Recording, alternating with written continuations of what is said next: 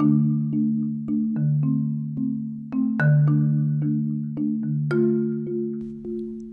Ben Glickman, and you're listening to the Bruno Brief from the Brown Daily Herald and WBRU. Each week, we take you inside one of the Brown Daily Herald's top stories. Soon Park, Hyun Grant, Soon Cha Kim, Yong Yue, Xiaojie Tan, Dayo Feng, Delania Yuan, and Paul Andre Michaels. These are the victims of a shooting in Atlanta that killed 8 people, including 6 Asian women. In wake of the shooting, Brown students and faculty spoke to the Herald about racism and violence against Asian Americans.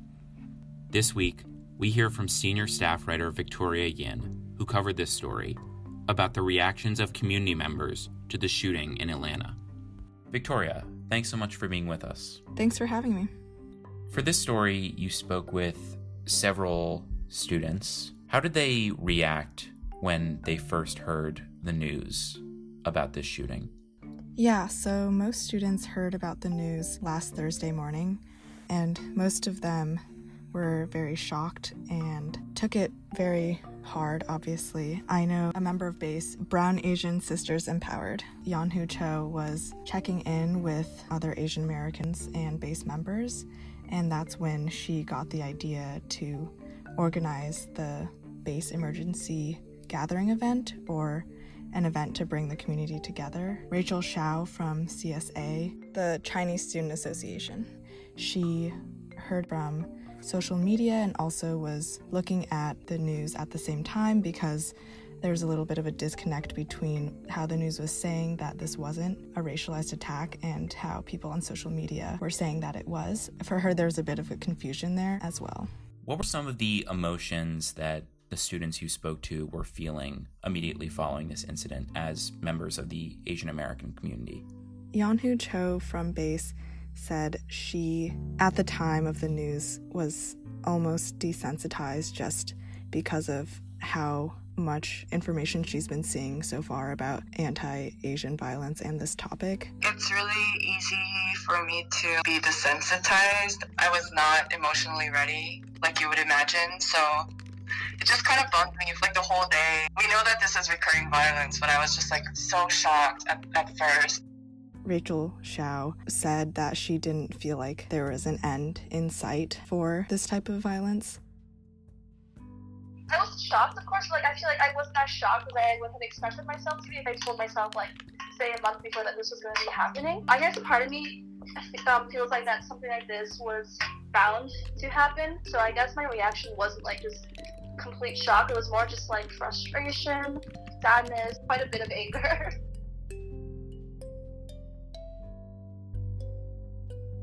So there's been a significant rise in hate crimes against Asian American and Pacific Islanders since the start of the pandemic. Did some of the community members you spoke to see this shooting in Atlanta as a continuation of that trend?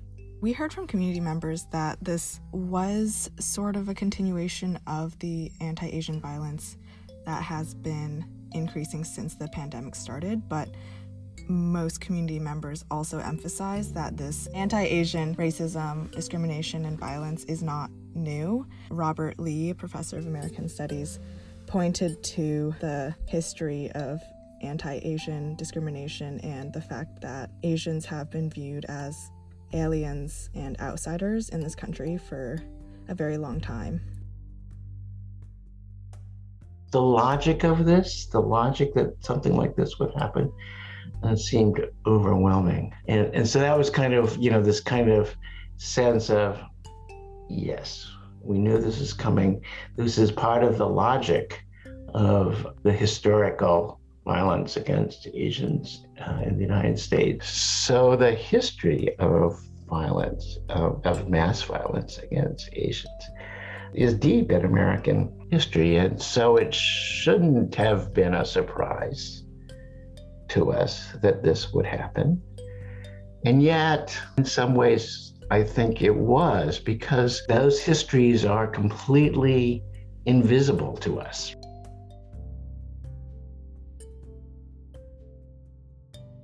The other professor that my colleague Carlos Bautista spoke to is Professor Naoko Shibusawa. She specifically talked about how U.S. wars within Asian countries has contributed to racialization of Asian women as sex objects and the intersection between this misogyny and racism against Asian women. So the professors spoke about that, but also community members. Rachel Shao said that she's experienced racism her whole life, and she didn't believe that COVID was the beginning of all of this anti-Asian discrimination and violence. We've grown up with racism all around us. It has been a shock to how much more racism there is, just going on social media sites, looking at comments and things. As soon as anything Asian American is mentioned, people are just calling us bat eaters, uncivilized, things like that. I have seen some people saying, oh yeah, COVID sparks Asian American racism. I don't really believe that. I think it's of course always been there. It's just that it's rising to the surface. It's more there's fuel for the fire, so that people they feel more open to express their racist thoughts.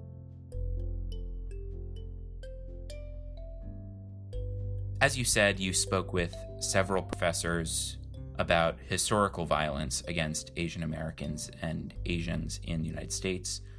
Can you help us contextualize this horrific act and talk about the implications of some of that history for our present situation? Yeah, for sure. So Robert Lee, who I mentioned before, cited 5 other mass killings that were targeted towards people of Asian descent. What I called 5 massacres that you might have missed.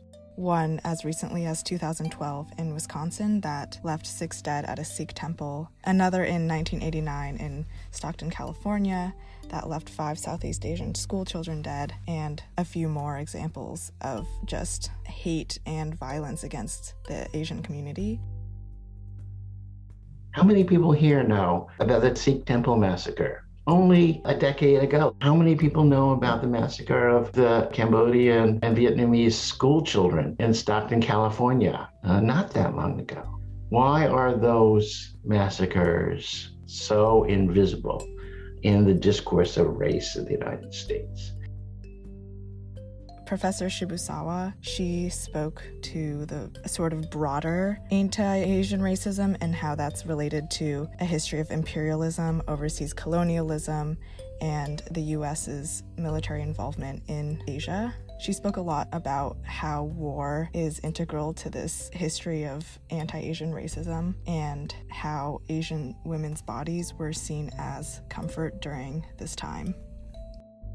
Can you tell us about how community members at Brown went about grieving this horrific loss of life and coping with some of what they're feeling after this? Like I mentioned before, members of BASE, including Yeonhoo Cho, felt the need to provide a space for processing, grieving, coming together for the community. Yeonhoo and another BASE co-coordinator, Amy Chin, decided to organize the BASE Emergency Gathering, and this was held last Friday, 2 days after the shooting. Almost 100 students, faculty, and community members attended the event. We really wanted to have some event that was organized by us, by Asian women, for us to grieve and go beyond that and have moments of solidarities and just really take action. I'm glad that BASE was able to still create space where we weren't left completely numb or inactive. Another co-coordinator of BASE, Audrey Buhane, she said that BASE was one of only 2 events held on campus for processing grief and other feelings, this being the BCSC community gathering. And she's not talking about discussions or other types of Asian-related events. I think she's talking specifically about events for community gathering and grieving. What kind of help has the university provided for the community to sort of grieve and address anti-Asian hate since the shooting happened? President Christina Paxson sent out an email to students expressing her sympathy and condemning racial violence against Asians and Asian Americans. I believe on that email she linked to an event hosted by an East Asian Studies professor. There was also the Brown Center for Students of Color event that I mentioned earlier, the Asian and Asian American Community Gathering, and that was held this Monday. Were some of the students and faculty members you spoke with happy with the university response, or did they think that maybe the university should have done more? BASE member and co-coordinator Audrey Buhane told me that there weren't that many events for Asian Americans and felt like the university could have done more potentially in that area. She told me that this was a moment where a community that was already grieving was responsible for laboring and caring for one another when, quote, no one else will, unquote. So I think she felt like the burden was sort of on Asian and Asian Americans, members of the community already, to have this event and to have a space for processing and healing. Professor Robert Lee told us that he nor his colleagues who are of Asian descent were consulted by President Christina Paxson before she sent out a community-wide email.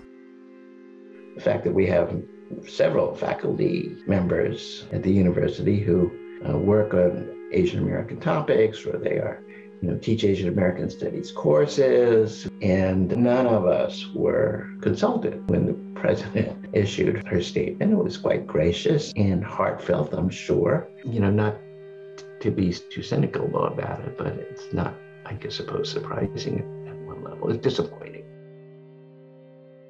And in response, university spokesperson Brian Clark said that the administration had been engaging with impacted faculty, staff, and students, given the sharp rise in anti-Asian violence in the past few months. Did the shooting in Atlanta make a change in the eyes of your sources in how they see the Asian community and dealing with issues of racism more close to home on campus and beyond College Hill?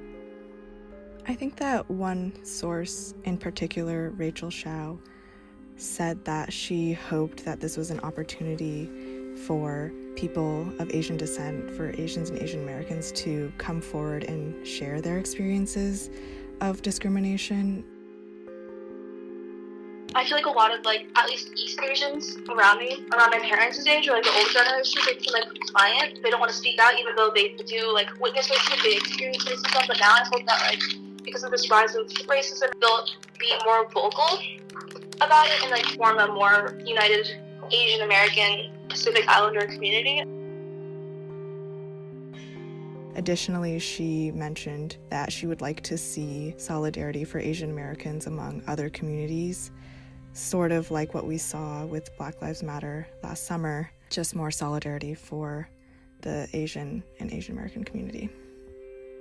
So you told us about how there's a long history of violence against Asian American people, and many of your sources didn't think that this is something unique. Do they think that the attention around this shooting in particular will lead to any change?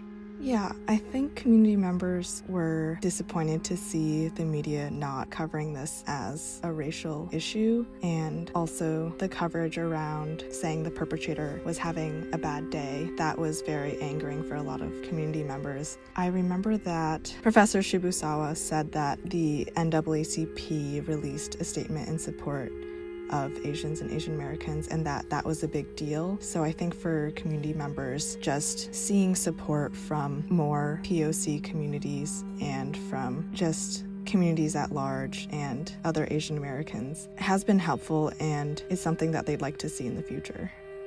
Victoria, the last thing that I want to ask you is, as a member of the Asian American community, what was it like for you to report this story on a personal level?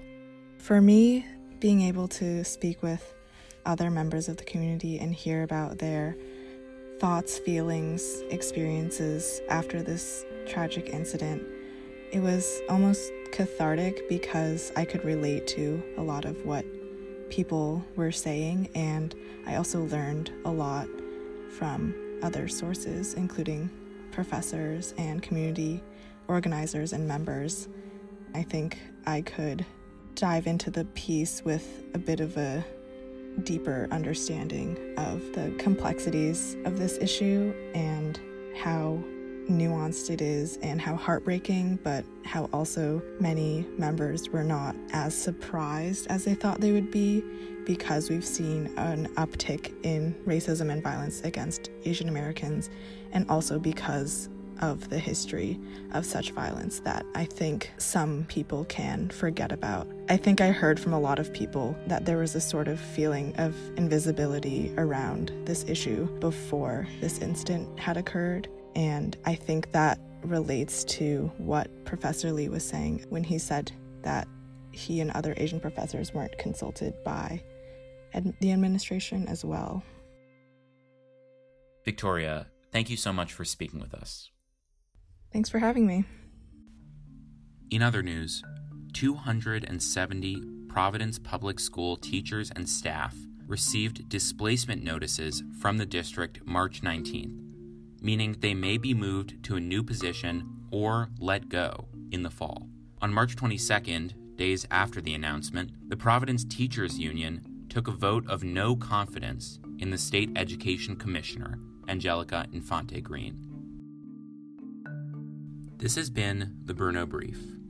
Our show is produced by Livy Burdett, Corey Gelb-Bicknell, Gaia Gupta, Gabriella Sartori, and me. The Bruno Brief is an equal partnership between WBRU and the Brown Daily Herald. I'm Ben Glickman. Thanks for listening. We'll see you next week.